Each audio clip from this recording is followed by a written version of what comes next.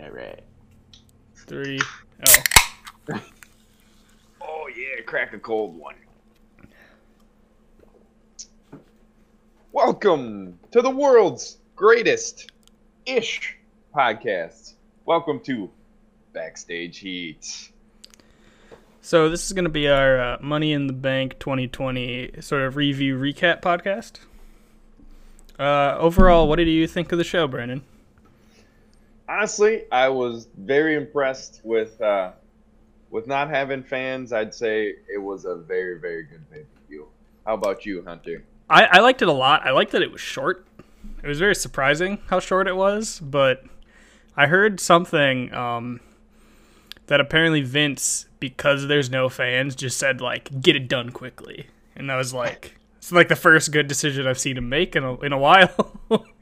Oh, I'd probably say so. That was a good one to keep quick. I mean, there really was, only 6 matches?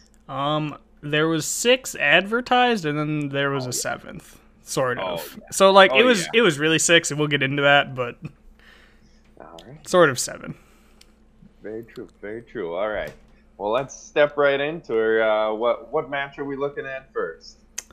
Let's just get it out of the way. It'll be the fastest. So, I guess, do you want to go to the pre-show? Because I guess if the pre-show counts, there was 8. Oh, well, our pre-show is better than their pre-show, so, Jeff Hardy and Cesaro in Jeff Hardy's return match on the pre-show was really good. They gave him like 15 minutes to just go, and I mean, Cesaro's incredible, Jeff Hardy's incredible. The Swiss Superman. Yeah, I love Cesaro, and I'm sad that he just has this current role of like putting on good matches but losing. I really hope he's next in line for being Intercontinental Champion, since all of a sudden there is not one. He's not even in the tournament. Well, slap me in the face, because that is some straight horseshittery. Yeah, at the time of recording, I've seen SmackDown from last night. Brandon's not, so I'm behind, folks. But yeah, so that was really good. I liked the way Sheamus was just like hating on Jeff Hardy's gear. He was like trying to wipe off the makeup, and then he like unzipped his like shirt at one point. Oh man. It was really weird, but it was really funny. It was a good, hard-hitting match. Jeff had to win. It wasn't really surprising that Jeff won. Nah. It was a little surprising that there wasn't any Sheamus stuff after the match or during it or whatever, but I guess that'll be for later. You'd hope so, at least. I mean, I'm still waiting on the bar to come back one of these days. So then, once we got into the main show, the first match was the SmackDown Tag Team Championship 4-way. New Day versus Forgotten Sons versus Miz and Morrison versus Lucha House Party. Well, I still only recognize 3 of those teams. Yeah, it's really weird to have the Forgotten Sons come to SmackDown, go into this match and not win.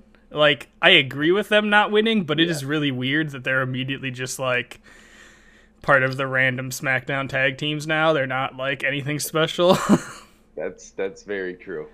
Like, well, why even bring them to SmackDown then? It's a good point. I guess they really just wanted another tag team, Yeah, I mean, I guess maybe with the Usos out, they just decided they wanted to do 4 teams, and Otis was in Money in the Bank already, so that's true.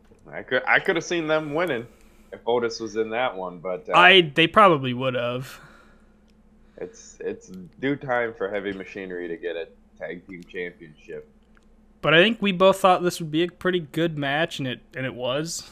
Oh yeah, I mean when you got the New Day and multiple other tag teams, they bring out the strengths in everybody. Yeah, the Lucha House Party really surprised me in this one. They were doing a lot of cool stuff. It looked a little less botchy than when they were in the chamber.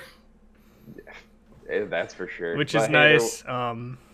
I can never complain about seeing Morrison wrestle. He's so good. Oh, man. Ever since he's come back, he's been incredible. They literally are just like, well, let's just pick this shit right up where we left off. He Fans just won't even mind. He moves so like fluidly, like a man who's much younger than he is. It's incredible. That's the Prince of Parkour you're talking about, bud. Yeah, I think I didn't write down the ending of the match. I think it was a big ending by Big E.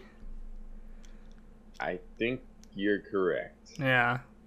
But all we know is on one of the Lucha House Party, if I remember right. Yes, I think so. So at least they didn't have Forgotten Sons or Miz and Morrison take the pin, which is the correct decision. Yeah, I'd say so. Makes it a little more credible. I think New Day winning is also fine. Like, I think it's right. Yeah, I mean they've been winning for like the last 5-6 years. Just makes sense. Keep it up. Well, and they just got the titles. That's true. Usually they let them have at least a couple months or so. Yeah, they'll probably have them lose eventually, but they need some tag team to kind of come up and. Because I don't think Miz and Morrison are going to win the titles ever again. I feel like they're going to end up splitting and having a feud pretty soon. They're just so good together. They just bounce off each other so well. I'd hate to see them not together. Yeah, but I agree. I think the feud would be incredible as well. Like, I think their promos against each other would also be pretty fucking cool. I think Morrison has a title run in his future. At least like an IC title run. Oh yeah, especially now that the belt's all black and sweet looking. That's all over. He's all over that. Oh man, I wish they'd bring back the white strap. Oh man. So in our predictions, I had New Day, and you had Miz and Morrison. Yes, I did. So that's 1 point for me. We chalk that up as a dub for you. And my first L. But yeah, I do think both our picks were fine. I don't think we went crazy in any of our picks, honestly. No, we definitely took the safe picks, but there was definitely a lot of unpredictability at this point. Yeah, there were just some twists that were unexpected, but I think pretty much all of them worked. Oh, so, yeah. I think so. So I'm trying to remember. The next match was the Bayley Tamina, I believe. I think so. Yeah. Yep. So yeah, next match was SmackDown Women's Championship, Bayley versus Tamina. They gave Tamina a lot of offense. Yeah, really. I thought it'd be maybe a couple super kicks or something real minimum like that. But I thought she was gonna win for a decent chunk of it. I was getting nervous there for a second. I was like, are we really about to have Tamina as champ? Like, I sure as hell hope not. And then the finish came with Tamina hitting Bayley with a Samoan drop. Going to cover, Sasha getting in the ring, not actually breaking up the cover, just getting in the ring. And Tamina gets out of the ring, chases Sasha around, gets back in the ring, gets hit by Bayley, roll up, 1, 2, 3. Bayley retains. Just when you think they're gonna let Tamina look strong, they get her with the roll up. Yeah. So it was actually a pretty good match. I wasn't bored any way through it. Like I think they did a good job of making Bayley seem a little scared of Tamina and Tamina look like a powerhouse, which is cool to see. Oh, yeah. They definitely made Tamina look a lot better than I thought they would have. Yeah, I wonder if, having watched SmackDown, Tamina wasn't on the show, so I don't know if it's just done with Tamina now. Like she just had a couple weeks and that's it. That was her last run. No more Tamina. Because theoretically, how it should happen with Tamina as the babyface in this feud is there should now be a steel cage match, Bayley versus Tamina.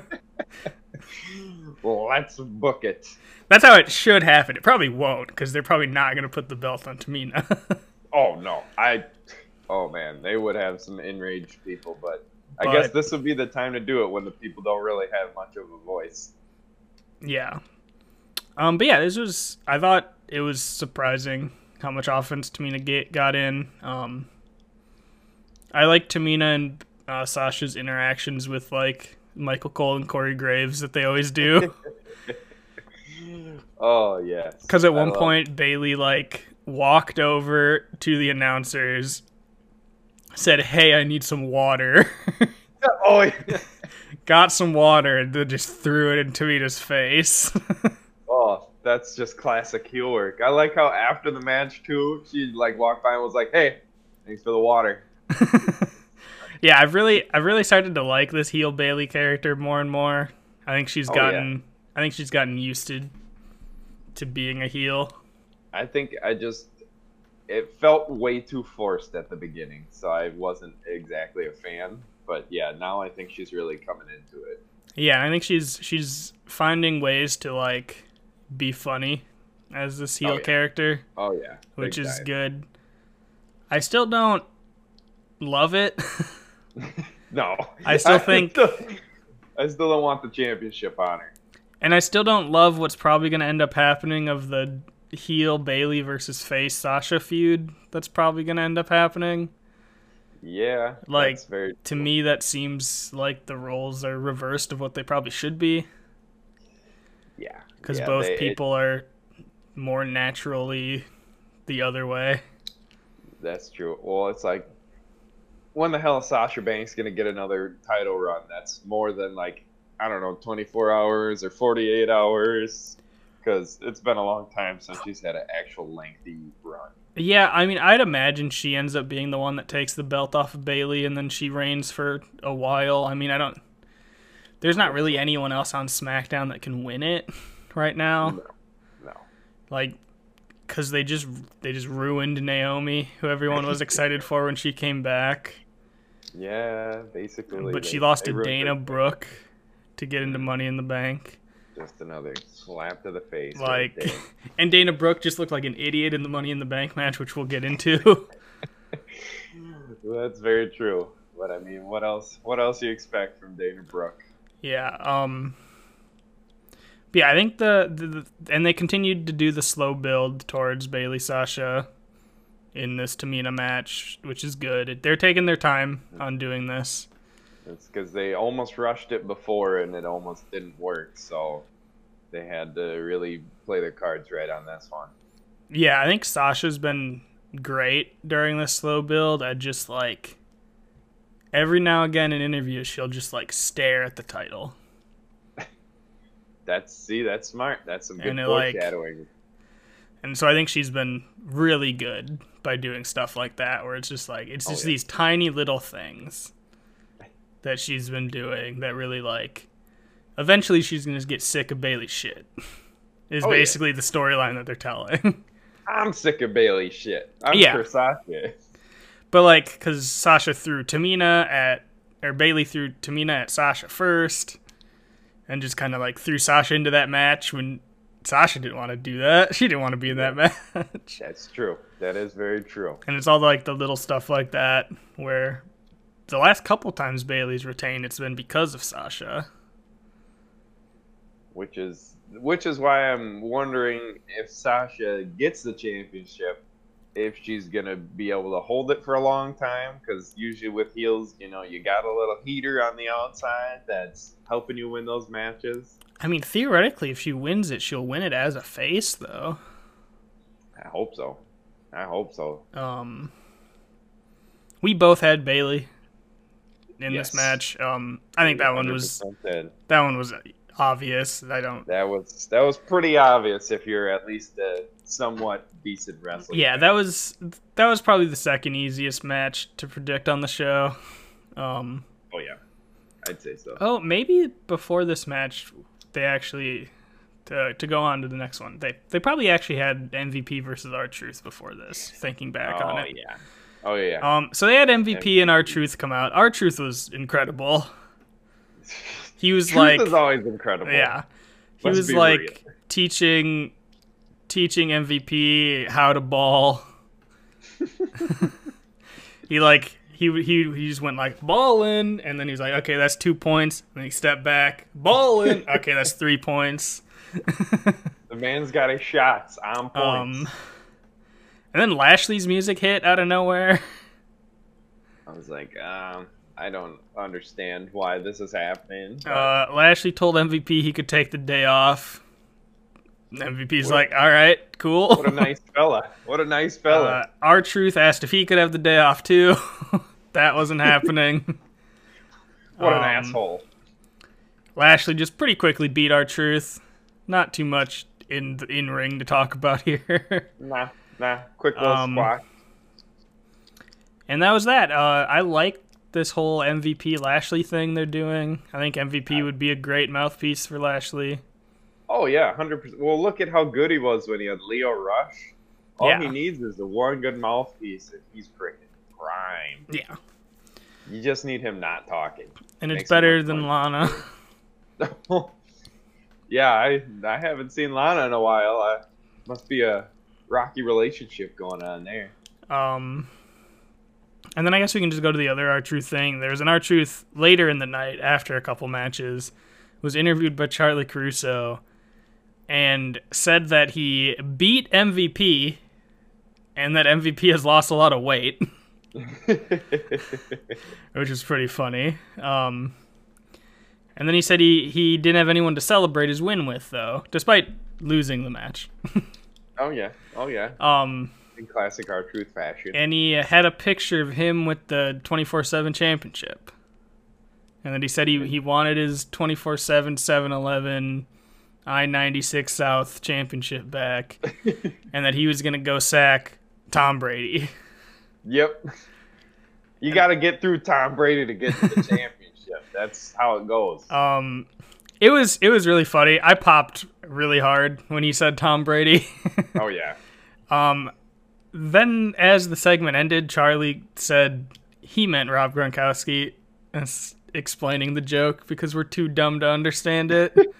We don't know what's happening with Florida football. That really took away from the segment. I think she didn't need to do that. No. I mean, she was told to do it, so I can't blame her. But it's like, yeah, Gronkowski's the champ. Remember, don't forget, that's where the belt's at right now. Yeah. But I do think I am glad that they're sticking with the 24/7 title. I thought since we hadn't heard of it since WrestleMania that it might be just gone.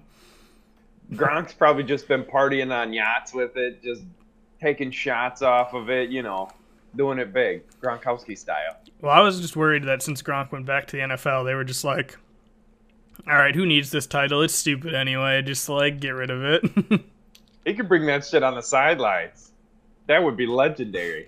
Oh, if R-Truth ran into the end zone after a touchdown to get it, that would be incredible. I don't think it would ever happen, but I know there'd probably be some fines for having a not player on the field. Well, it would be a thing that WWE and the NFL would have to work out, but yeah. Oh yeah. I don't know. That might have to be after a game. Yeah, that's what I was thinking. Maybe after a game, and they can just splice the footage in to make it look like it's during a game. There you go. I think after a game, he's running to the tunnel. Hey, Tom! Boom! Comes back, rolls him up right quick. That'd be fantastic, especially if it was after a loss. So then the next match was the Universal Championship match, Bray Wyatt versus Braun Strowman. Thought it had a lot of potential. I thought it was really good. I thought it was probably Bray's best match since the Fiend gimmick.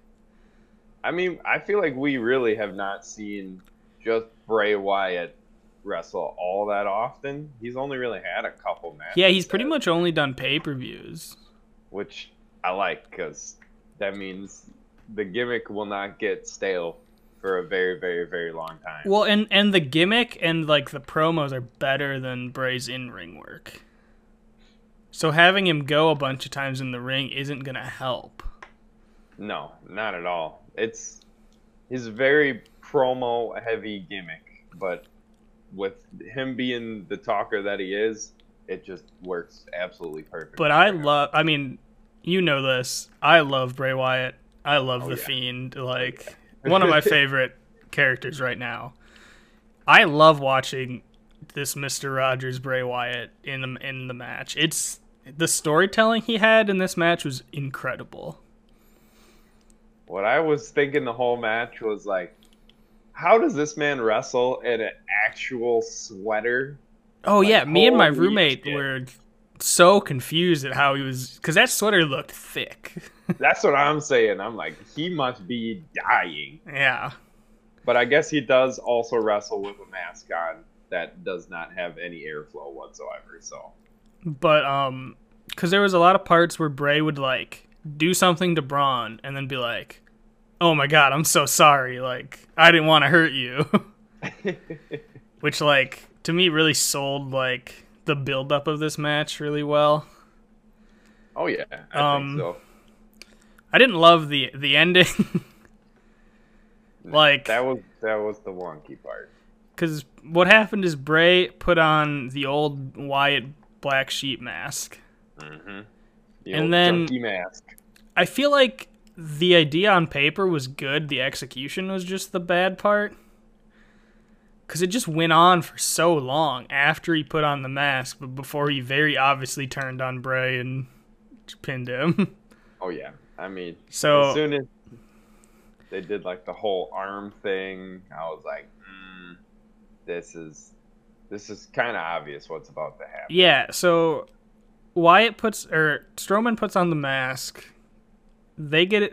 He gets back in the ring because he gets the mask from the outside.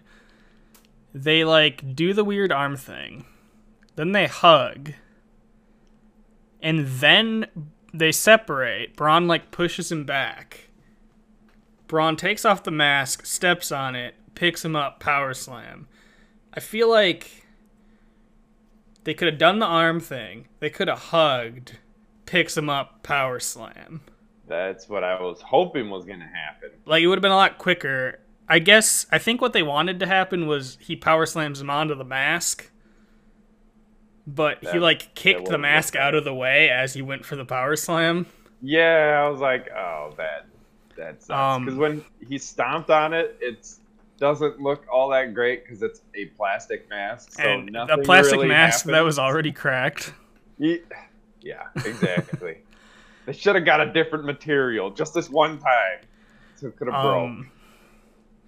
Yeah, it was weird. It was a good match, and I think there was a little clip at the end after Braun left of Bray just kind of looking towards Braun as he's like walking up the ramp, and just like having this little like mad look on his face, and then you hear they like piped in the Fiend laughing. Oh yeah. So they set up for a Fiend versus Strowman match. So Fiend's probably going to win that one, presumably at Backlash. That'd make a lot of sense. I'd want the Fiend to be able to beat him, but Bray shouldn't be able to beat. And that I think saved the booking of this one, because I think they kind of booked themselves into the corner with two people that can't really afford to lose, but I think they strategically used Bray and not the Fiend, because then if Bray loses but the Fiend wins, both people don't look that bad. Exactly. Well, technically, didn't the Fiend beat John Cena? I mean, yeah, I guess if that is, I assume that counts as a victory. I mean, I think he did pin him. Yeah, I'm pretty sure that's how that works. Yeah, so I think that little bit at the end from Bray and the laugh and like the camera work really saved the ending of this match a little bit. Yeah, like I still think the overall ending, like Braun getting in the head of Bray instead of Bray getting in the head of Braun, which I do like. I think that's cool. That like this person that was super close to Bray knows how he works and can actually like get around the mind games. Exactly. It couldn't have been anybody else. I just think it could have been a little bit more fluid and a little bit faster. Yes, that's true. Especially with those two who have that kind of ability in the ring. Well, yeah, and like we said, it was super easy. Just instead of hug, let go, push away, drop mask, stomp on it, power slam, hug, power slam, pin, take off mask, stomp. Yeah, you could have had the mask on the whole time. Yeah, like that would have made it so much better. Like, that would have been fine, and it would have been much better. and it's not too hard. Like it's not a difficult change. No, not whatsoever. And I mean, he got Bray up with ease. Oh yeah, so he can pick Bray up easy. He could have done it out of a hug easily. Yeah. Yeah, Braun being able to pick Bray up is not a concern. Braun's a big guy, Bray's a big guy, but Braun's pretty strong. Braun can deadlift 1,000 pounds. Yeah. So right there, that should tell you all you need to know. So we both had Bray in this match, which I think we thought that Bray can't afford to lose. Was basically our thinking. This is true. But like I said, I think that little bit at the end kind of solved the issues we were seeing before the match. And then they just let this feud go one more month, go to Backlash, Fiend will win. Yeah. And then I don't know. And that way along the way you just have Braun defend his championship maybe once on SmackDown, and then you just have him have matches consistently, so it feels like he was champ a little bit longer than that. Yeah, they probably should have him defend it on SmackDown once, or at least have a main event match on SmackDown, even if he's not defending the title. Because that's the thing I think they're doing really well on Raw is Drew McIntyre is almost always the main event of Raw now. Oh God, yeah. Even if he's just having endless matches with Andrade, it's happening. And it's making him feel like a big deal. Oh, because he just fucking annihilates everybody. Yeah, every week. So I guess speaking of Drew, the next match was the WWE Championship match, Drew McIntyre versus the Monday Night Messiah, Seth Rollins. Fit with new music. Which I was very shocked with. I was like, what? Yeah, the whole burn it down and then his old music didn't really fit with the Monday Night Messiah character, but this music wasn't great. No. It just sounded like Bayley's music. Oh God, Bayley's music sounds like the most generic song ever made. Yeah, I did like that there was new music. It did fit the Monday Night Messiah character better. Yeah, that's true. And boy, this was a great match. Holy shit. I think everyone knew it was going to be phenomenal no matter what, but it fucking But they really gave it. They went really hard and it was really good. I really like Drew's new thing of taking an opponent's signature finisher move and then just kick out at one. Oh yeah, that's the ultimate. Just you're a bitch. Just that's his form of hulking up, and I really like it. Yep. That's way better than hulking up, if you ask me. Oh man, I love.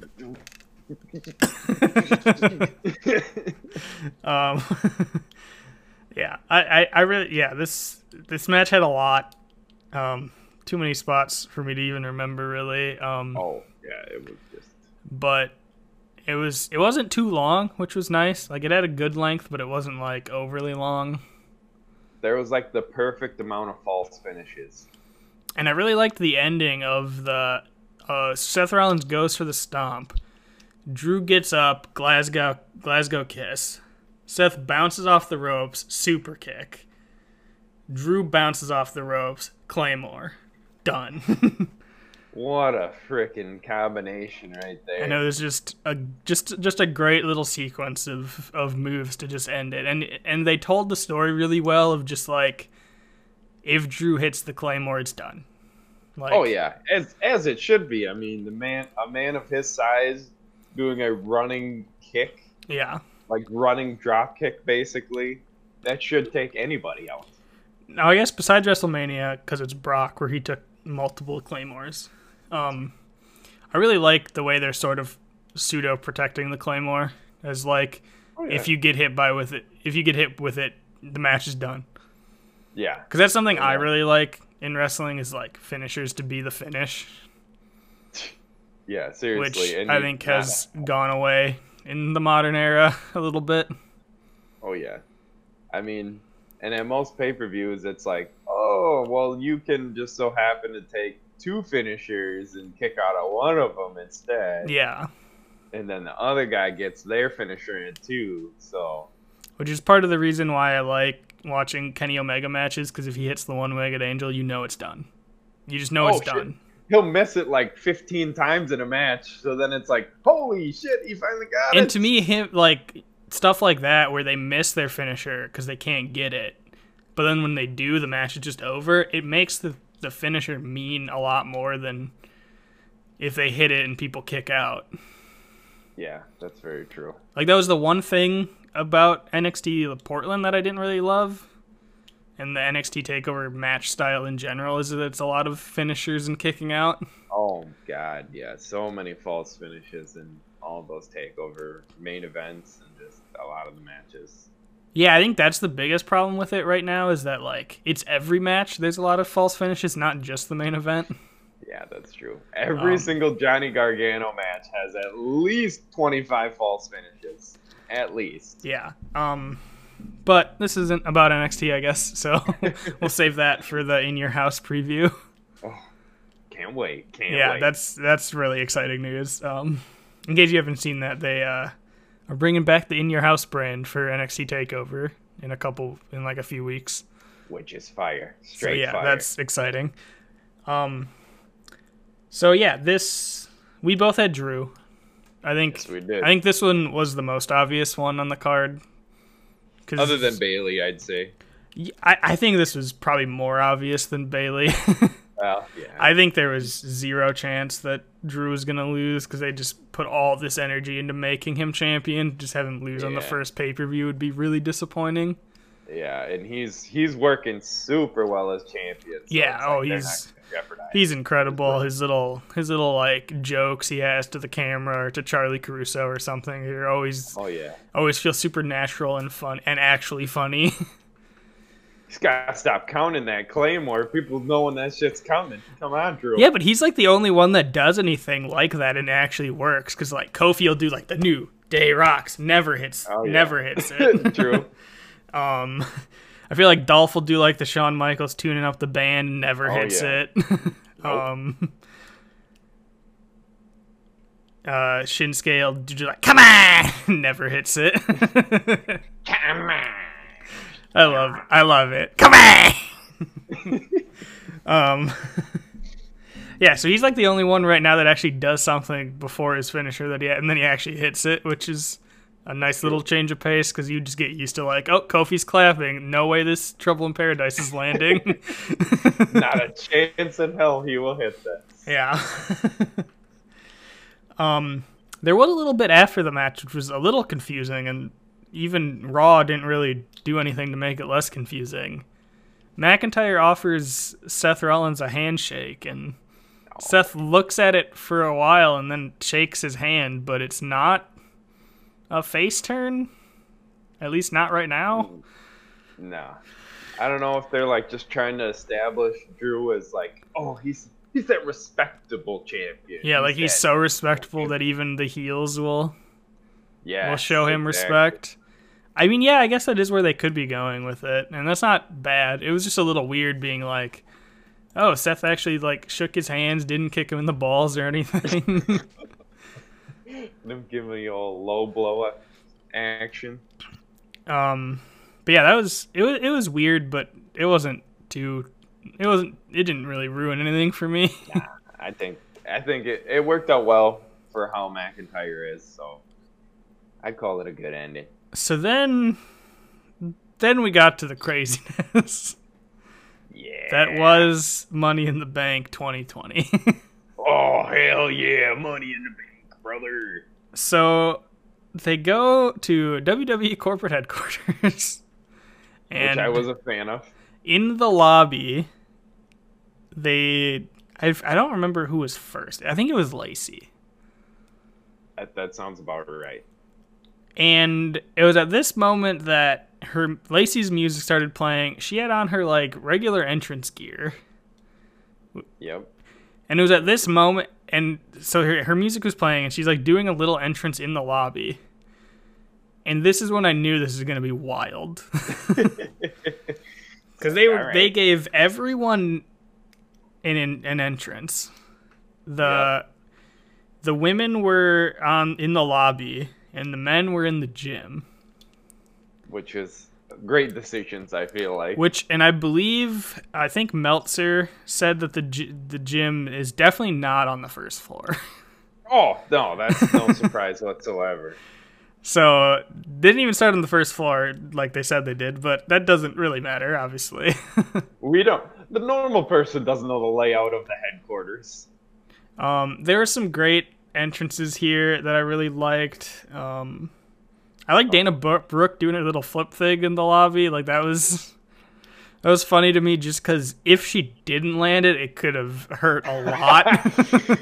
Could have slipped on that freaking slippery ass. Yeah, like... Or linoleum or whatever it is out there. Just land on, like, the tile or whatever. Otis came in and was incredible. Oh yeah. He's got my favorite quote from the whole pay-per-view. And I think it was... who was it? It might have been when AJ came in. Just said the greatest words ever. Sets and reps, boys! Yeah, that was great. Daniel Bryan came in last for the men, and he was just like, "Hey boys, we're trying to fight, boys." And it was just like, oh, when the crew gets together, when the boys, all end up at the same headquarters. When the boys are back together, that's after quarantine. That's what it's gonna look like. It's gonna look like Daniel Bryan walking into Money in the Bank. Oh, man. I just love that anytime someone walked in, everyone would just talk trash to each other. Which is why the men's entrances were a little bit better, because the women really didn't say anything. They just kind of did their normal stuff. Yeah, there was weird moments in the women's too where like Dana Brooke and Carmella like would walk past each other and like throw massive shade when like I thought they were a tag team. Like so you thought like 2 weeks ago they had like a tag team title shot or something. Like so that was really weird to me. They had all the men were like at the start of the match before it began, we're in like a circle around each other, like circling around each other. All the women were just in a line. Like, you know, traditionally you start the fight in a line side by side with your opponents. Yep, exactly. No one gets an advantage. So yeah, everyone showed up except for Asuka. No one knew where Asuka was. Her music was playing. She wasn't there. Where could she be? They all look up. Camera pans up. She's on this little ledge above them. And she just jumps onto all of them as the match starts. Oh, she did a little dance first. Oh yeah, she did do her dance, which is always great to see. And then she jumps onto all of them, runs over, calls the elevator, starts dancing, gets in the elevator, dances more while in the elevator. Exactly what you'd expect. Meanwhile, the men are just killing each other in the gym. Oh, just fantastic. Corbin, I think he tries to throw like a plate at Bryan, maybe. I think so. And Bryan thankfully ducks, or he would have died. And Corbin just smashes this giant like wall-sized mirror. Oh yeah. That's what you like to see. And has the most frightened look on his face of all time. It was incredible. Almost committed murder. They're trying to like beat each other up just with the gym equipment. And it was at this moment that I'm like, ooh, a gym would probably be like one of the most dangerous places to fight. Oh, hell yeah. With all that steel in there. It's just things that could kill you everywhere. Mm-hmm.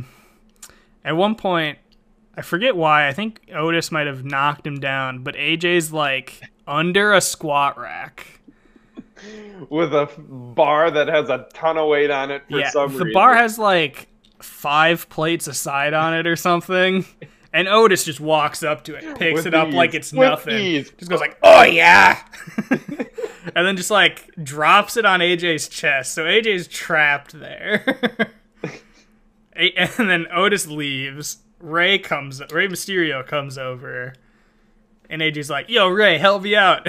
And Ray just goes, "That's loco," and leaves. Oh, that was one of my more favorite spots of the match for sure. So people start going up the stairs. There's a random cameo from Brother Love that wasn't very good. Which was random. Just like, oh, love you, Ray. At one point, AJ now somehow got out of the weights. Must have mustered the strength to do that. Right? He must have got sweaty enough. He just slipped right under.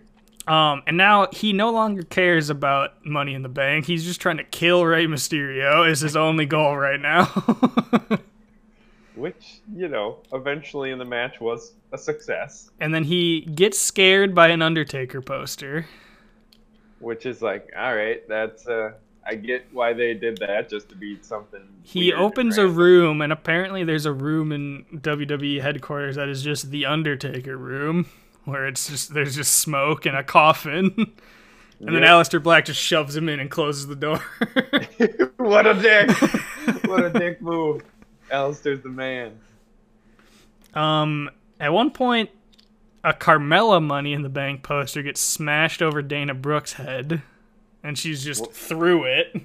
Wasn't it by Carmella? Yeah, it was by Carmella. Smashed her own picture on her head? Yeah. The women are fighting in this, boardroom, this conference room, and there's a clear briefcase with a bunch of money in it. Stacks on stacks. Dana Brooke grabs the briefcase, and then Stephanie McMahon, in the way she can, buries everyone in the match. That is very true. Calls Dana an idiot. That's not the real Money in the Bank briefcase. Even though it's a briefcase with a bunch of money, Dana should have just took that and ran. True. That's what I was thinking. I'm like, you did win. You got all the cash. Yeah, exactly. Steph then says that Dana needs to clean up Nia's drool that's on the floor. Just can you bury your own talent more? Yeah, seriously. Come on. And I think it was super obvious that Stephanie was in a whole nother location. Was in her house. It's just against a white wall. Yeah. There was a great part I liked that I skipped past earlier. So the men get up to the second or third floor, and I think it's Corbin, is tied up in this little mini ring they have by the elevators. Oh, yep. And Daniel Bryan's doing the yes kicks, and Otis is just right next to him going, yes, yes, yes. And that was incredible. And then Daniel Bryan started yes kicking Otis. Oh, I was dying. Yeah, it was really funny. We predicted, we were like, oh, it'd be sweet if there was some spot where it was just two people teeing off on each other. We were kind of accurate with our guess there. Yeah, and then so I think it was at that point that the groups met up with each other for the first time, and Asuka's still hiding in the elevator as the door opens. Oh yeah, because this is the slowest elevator of all time. Oh, is that when they get to catering? No, but they do eventually make their way to catering. Okay. So the groups, all of them meet up again at catering. Dana Brooke still has the Carmella poster around her shoulders. She just didn't bother to take it off. No, and it's just obnoxiously huge. And in catering is just Paul Heyman by himself with a feast. That was one of my more favorite cameos right there. And Otis can't contain himself and just yells food fight and throws a bunch of food at Paul Heyman. Oh my god, just domes him with a full plate of food.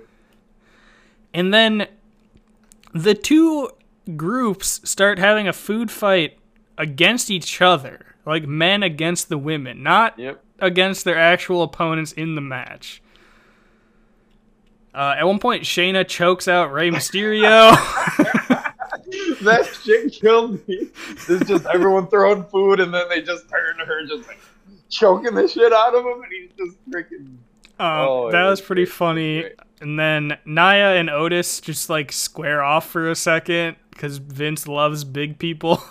Yes, he does, big time. And then eventually, I think Carmella gets put through the table here. Yep. That's how she kind of gets taken out of the match. And Nia and Otis both together splash Ray after getting choked. Yeah. And then they split up again. Otis is in the kitchen now. And there's just pies He just everywhere. sees a bunch of pies. And he just starts talking about how much he loves pie, basically. I get it. It's some good And then shit. Otis John knows. Laurinaitis rolls up on his little scooter thing and just starts saying people power. And then Otis just pies him in the face. It was such a good throw, too. There was a good explosion on that pie hit. Oh, it was fantastic. So then I think Asuka runs past a dude mopping. Yep. Asks him where the roof is. Like it's up, Asuka. Right? To the top, pretty sure. And then all of the women she runs by, all of the other women run by, except for Carmella, who's through the table. And then Dana Brooke comes late. And you know what's going to happen here. Dana Brooke runs past the thing that everyone else ran past fine, falls, hits her head. She's out of the match now. Just like that. So we're down to just Lacey Evans, Shayna, Nia Jax, and Asuka in the women's match at this point. Yep, that's true. And then we cut to Daniel Bryan and AJ Styles are having a fight. And it goes into a room, and you don't think much of it at the time. And then you see this dinosaur skull on the wall. Mm-hmm. And it starts to sink in whose office we're fighting in now. And then you start hearing No Chance in Hell. Yep. And it's Just Vince, like that. And it's Vince McMahon at his desk. He yells at them to get out. They stop fighting. Or they stop fighting, then he yells at them to get out. They start leaving, and AJ's like, no, we gotta go back. They fix the chairs. Then they leave. Vince puts a bunch of hand sanitizer on his hands. Oh, yeah. Very thorough with the hand sanitizer. And then goes back to, like, writing in his legal pad. And then Daniel Bryan and AJ just start calling each other cowards outside of Vince's office. It was pretty funny. It was a little weird seeing Vince sort of make fun of the whole pandemic situation. Yeah. But what you gonna do? It was a memorable spot. yeah, and you knew they had to do something in Vince's office. Apparently he wouldn't let them fight in there because he didn't want anyone to break the dino skull. I get it. And like that thing is probably worth a lot of money. Oh, hell yeah. I'm pretty sure they said it was a gift from Triple H, actually. Yeah, it was a gift from Triple H. So I think at this point is when they reach the roof. They just like weirdly cut to the roof. It felt like they could have shown a little bit more of them like going up. It felt like they just were like, I don't know, maybe 5th or 6th floor and then roof. Yeah. And especially with how short the pay-per-view was, I think they could have had like 10 or 20 more minutes of them like, because I wasn't sick of them fighting through the building at all. No, not at all. With all the spots where I was just laughing my ass off at, I could have handled a lot more of that match. So they get to the roof. Asuka gets there first, I think. Yes. And then Nia, Shayna, and Lacey are pretty quick afterwards. And then they start like having a normal ladder match, sort of. Yeah, basically. But it was really weird because it was still in the cinematic style, and that really took it away from me. Like I didn't like the in-ring part kind of at all. I was hoping they'd just kind of cut back to how they usually film in-ring stuff. Yeah, that's what I was hoping for too. It was weird because they still had no commentary throughout the whole thing. So we still just had like the soundtrack. Which was weird. They were just playing music throughout the whole thing, and you could barely even tell because there was so much action. So yeah, Asuka and Shayna, Nia, and Lacey all like fight in a normal ladder match. Eventually, the ring's cleared. Asuka starts climbing. Baron Corbin shows up and starts climbing the other side of the ladder. Now, 2 briefcases. Could have just grabbed them. Didn't have to fight. Don't know why Asuka and Baron needed to fight at all. But they do start fighting. And it was at this moment that I was like just yelling for them to both grab it, because then my predictions would have been right if they just both grabbed it. Yeah, which they easily could have. But honestly, it was better that Asuka fought off Baron and then just like kicked him in the head and knocked him off the ladder. Asuka grabs the briefcase. She's Miss Money in the Bank. Which, you predicted and also makes the most sense. Especially after what happens on Raw, it makes the most sense. That's very true. I think because of what happened on Raw, they couldn't have given it to Shayna. So if you guys, for those who don't know, Becky's pregnant. Mm-hmm. It's kind of big news. And on Raw, she revealed that inside the briefcase was not a contract for a championship opportunity, but rather was the Raw Women's Championship. So Asuka, by winning this match, is the Raw Women's Champion. Just flat out. So I think because of that, they kind of had to pick Asuka. Yeah, I think so. I mean, because I think if you would have gave it to Shayna, people would have been mad if they gave it to Nia. And if you give Shayna's first main roster championship, she just wins in this way, it wouldn't have felt right. Yeah, and like she needs a win over someone in like a regular 1v1 match. Yeah, exactly, especially after she lost to Charlotte. Yeah, because I think what I read was the original plans were for Shayna to win and go on like another feud with Becky. But obviously, with Becky being pregnant, she can't do that. So no. And an Asuka Shayna feud would be incredible. Oh, I would be very okay with that. That'd be some hard-hitting freaking matches. The thing is, the like whole Raw division that felt really stale because Becky had beat them all. Asuka hasn't beat them all. She can just run through them like Becky ran through them, and it'll be great. That's very true. And I love Asuka, so I hope it happens. Yeah. Oh my God, she has been killing it with this no audience, with just dancing all the time. She's the MVP of the no fan era easily. Oh right. I mean, I think there's a close tie between her and Otis, if you had to ask. Yeah, Otis has been really good too. So yeah, Asuka wins, which, as you said, was my prediction. You had Shayna, which, as shown by it reportedly being the original plans, was a good pick. Yeah, in the end, was a very good pick. It felt like it, at least. Yeah. So, oh yeah, I forgot to mention that Shayna didn't actually make it to the roof. I remember now. She got taken out by like 2 different finishers, or like Asuka hit her with something, Lacey hit her with like the women's right. Oh yeah. And then Nia like threw her into a wall. Oh yeah, it was like a triple hit action. Yeah, they just like kind of teamed up and destroyed her. Triple damage. Which I think was a good way to get her out of the match. Like, she doesn't look weak by getting hit by 3 people. No. Especially towards the end of the match where you should be gassed already. So, Corbin's out of it. Yeah. Because he got kicked in the head. And then eventually all of the men make it up to the roof.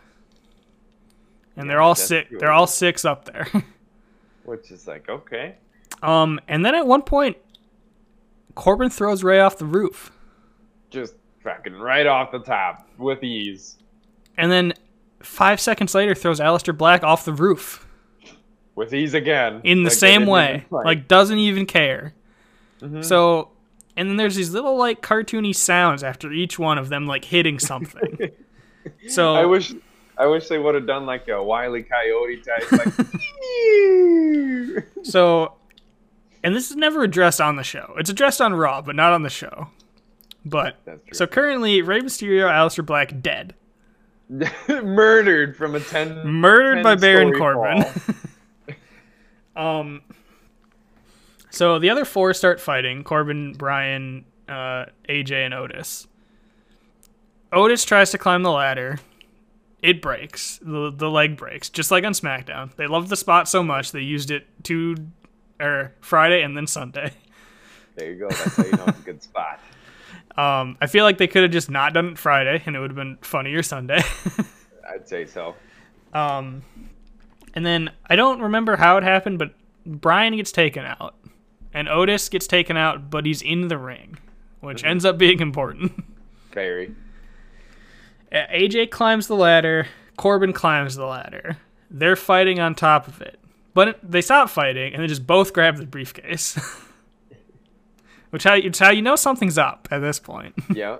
They both had the handle, too, not just like an edge or something. Yeah, they both have... The briefcase is now unhooked. It's not hanging anymore. They just both have it. Elias, out of nowhere, guitar to the back of Corbin. So Elias comes in, hits Corbin in the back with a guitar. He starts falling off the ladder. But he must have like yanked the briefcase a little bit because AJ loses control of the briefcase. Otis stands up just before this happens. The briefcase falls into Otis's waiting arms. Otis is Mr. Money in the Bank. And the world celebrates. He screams, "Hey Mandy, I did it," or something, just like Rocky. Oh, yo Mandy, I did it. I'll tell you what, Otis has been nothing but thriving through this whole pandemic. He's got himself a woman. He's got himself a Money in the Bank briefcase. The man is thriving while the world is not. Yeah, and Otis wins and I was stunned. Absolutely. I couldn't believe what I just saw. I mean, I was happy. Don't get me wrong. Oh, I was incredibly happy. Just did not think There's so many things, because I think it was on The Bump, but no one watches that, so I don't know. I didn't watch it. Basically. I think it was on The Bump where Otis said if he won, he would use it to cash in on the tag titles. I don't think that's ever been done before. Yeah, I don't know how much of a good idea that is for Money in the Bank. I don't like it either, but it's something they could do. He could cash in for the Universal title, although I don't know that he's ready to be the Universal Champion. I don't think so. Another rumor that's been floating around is he gives the briefcase to Mandy for a women's title shot, I was thinking that also. Which would be cool to see. Like, I didn't know that you could trade like that, but I guarantee you. I didn't know you could, but WWE can make up the rules. and I mean, I'm pretty sure the rule is any championship. So yeah, I think as long as they don't use it on the tag titles, I think it's fine. I don't think they should do that.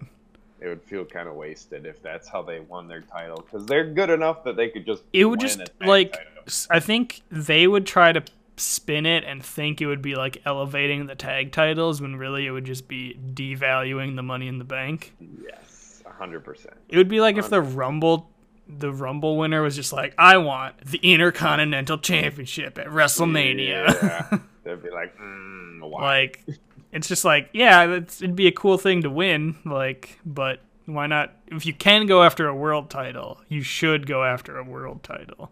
And you can get someone while they're down and easily snag it.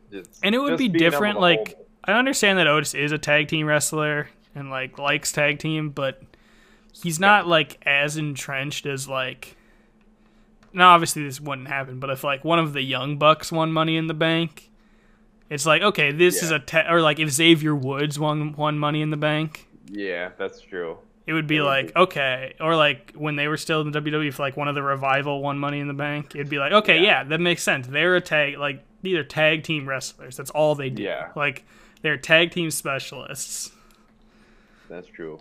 But like Otis has been doing a lot of single stuff within the last month here, so it feels a little less tag. And it feels like a thing of like, he's a tag team wrestler because he really likes Tucker. Not necessarily because he loves tag team wrestling. That's true. Whereas, like, the Young Bucks, Xavier Woods, the Revival, they like tag team wrestling. Oh, yeah. More than anything. Like, that's their specialty, is tag team wrestling. So I think it would be a mistake to have Otis cash in for the tag team title, especially since, like, I feel like Heavy Machinery could just get a tag team title shot if they wanted it. I feel like, yeah, they definitely have earned it. At least a time or two. Like, they could just get it. So we both had Corbin for Money in the Bank. Well, in our defense, he was on the ladder multiple times. And in our defense, no one in their right mind predicted Otis. No one whatsoever. Like, don't get me wrong. I am so happy it's not Corbin and it is Otis. Oh, 100%. With my prediction, I didn't want Corbin to win. I just thought he would. Yes, exactly. That's what I was thinking was they want something you're not gonna expect, so they're gonna make the person you hate to win. Yeah, I thought it would just be like when he won King of the Ring, where it's like, well, no one wants it, but like he probably is the best choice. Oh yeah, I mean, they sure did make it a surprise. Still, it just was someone I actually wanted to win, so I'm pretty okay with that. So that was the card. I thought it was really good. Same. With I thought just 6 matches, it was really good. The fact that I could like watch this and then go do something afterwards instead of having to go to bed right away was incredible. Like I was excited. I had to work at 5 the next morning. I was like, it's already done. I was thinking I was barely gonna get any sleep. Yeah, worked out so perfectly. Because the Money in the Bank match was only like maybe half an hour. I'd say so. Where I was predicting like an hour and a half. That's what I was thinking when I was looking at the clock. I was like, all right, we got another hour of this. Yeah, exactly. The show was only like 3.5 hours with the hour-long pre-show. I was very okay with that. Yeah, they could have cut they could still cut the pre-shows to half an hour. Could still happen. Would still be a good idea. You only need to really realistically throw one match on there. And that's all they had. They had like a 15-minute match in like the hour-long pre-show, and no one cares about like the pre-shows, especially now, especially with in the empty arena like situation. No one cares about the pre-shows now. Yeah. Not that anyone did before. No, we don't need to see all the promos and stuff that happened on Raw and SmackDown. It's like, you're gonna show up before the match anyway. Yeah, so. They showed the Bray Wyatt like story time promo from SmackDown. That was on Friday. They showed it on the pre-show and then before the Universal Championship match. And it was on Friday, so they showed it 3 times in 3 days. Yeah. Pretty sure I knew that one. Pretty sure I knew that storyline. And they just showed it like in full, like they didn't cut it down or anything. It was really weird to me, but yeah, I thought it was a really good show. So I guess our next one is going to be the AEW Double or Nothing preview next week. Yes, it will. And I'm excited for that show. Oh man, well, with AEW just having not as many pay-per-views, it makes their pay-per-views such a big deal. Yeah. And then so yeah, and it's a busy time for wrestling right now somehow. Because there's Double or Nothing next weekend, then there's a 1 weekend off, and then NXT in your house, and then Backlash. Oh hell yeah. All the wrestling you could ever watch. So it's a good time to be a wrestling fan, actually, surprisingly. So on that note, we have to wrap this bad boy up. Hunter, tell the people where they can find you. Oh, okay, let me look it up. My bad. So probably the easiest way to find me is just at Mr_Welchnut on Twitter. All right, there it is. I don't post too much, but that's all right. Nothing wrong with that. Little action. And how about you? You can find me on Instagram at WalkWithBrando. You can find me on Facebook at BF Video Editing. And you can find our podcast on YouTube on Backstage Heat. And we're also on Spotify and Google Podcasts. I know those are 2 of them. I don't think we've made it onto Apple Pods yet. I'm trying. We'll get there, folks. We'll get there. But yeah, thanks for listening, everybody. Thanks for listening.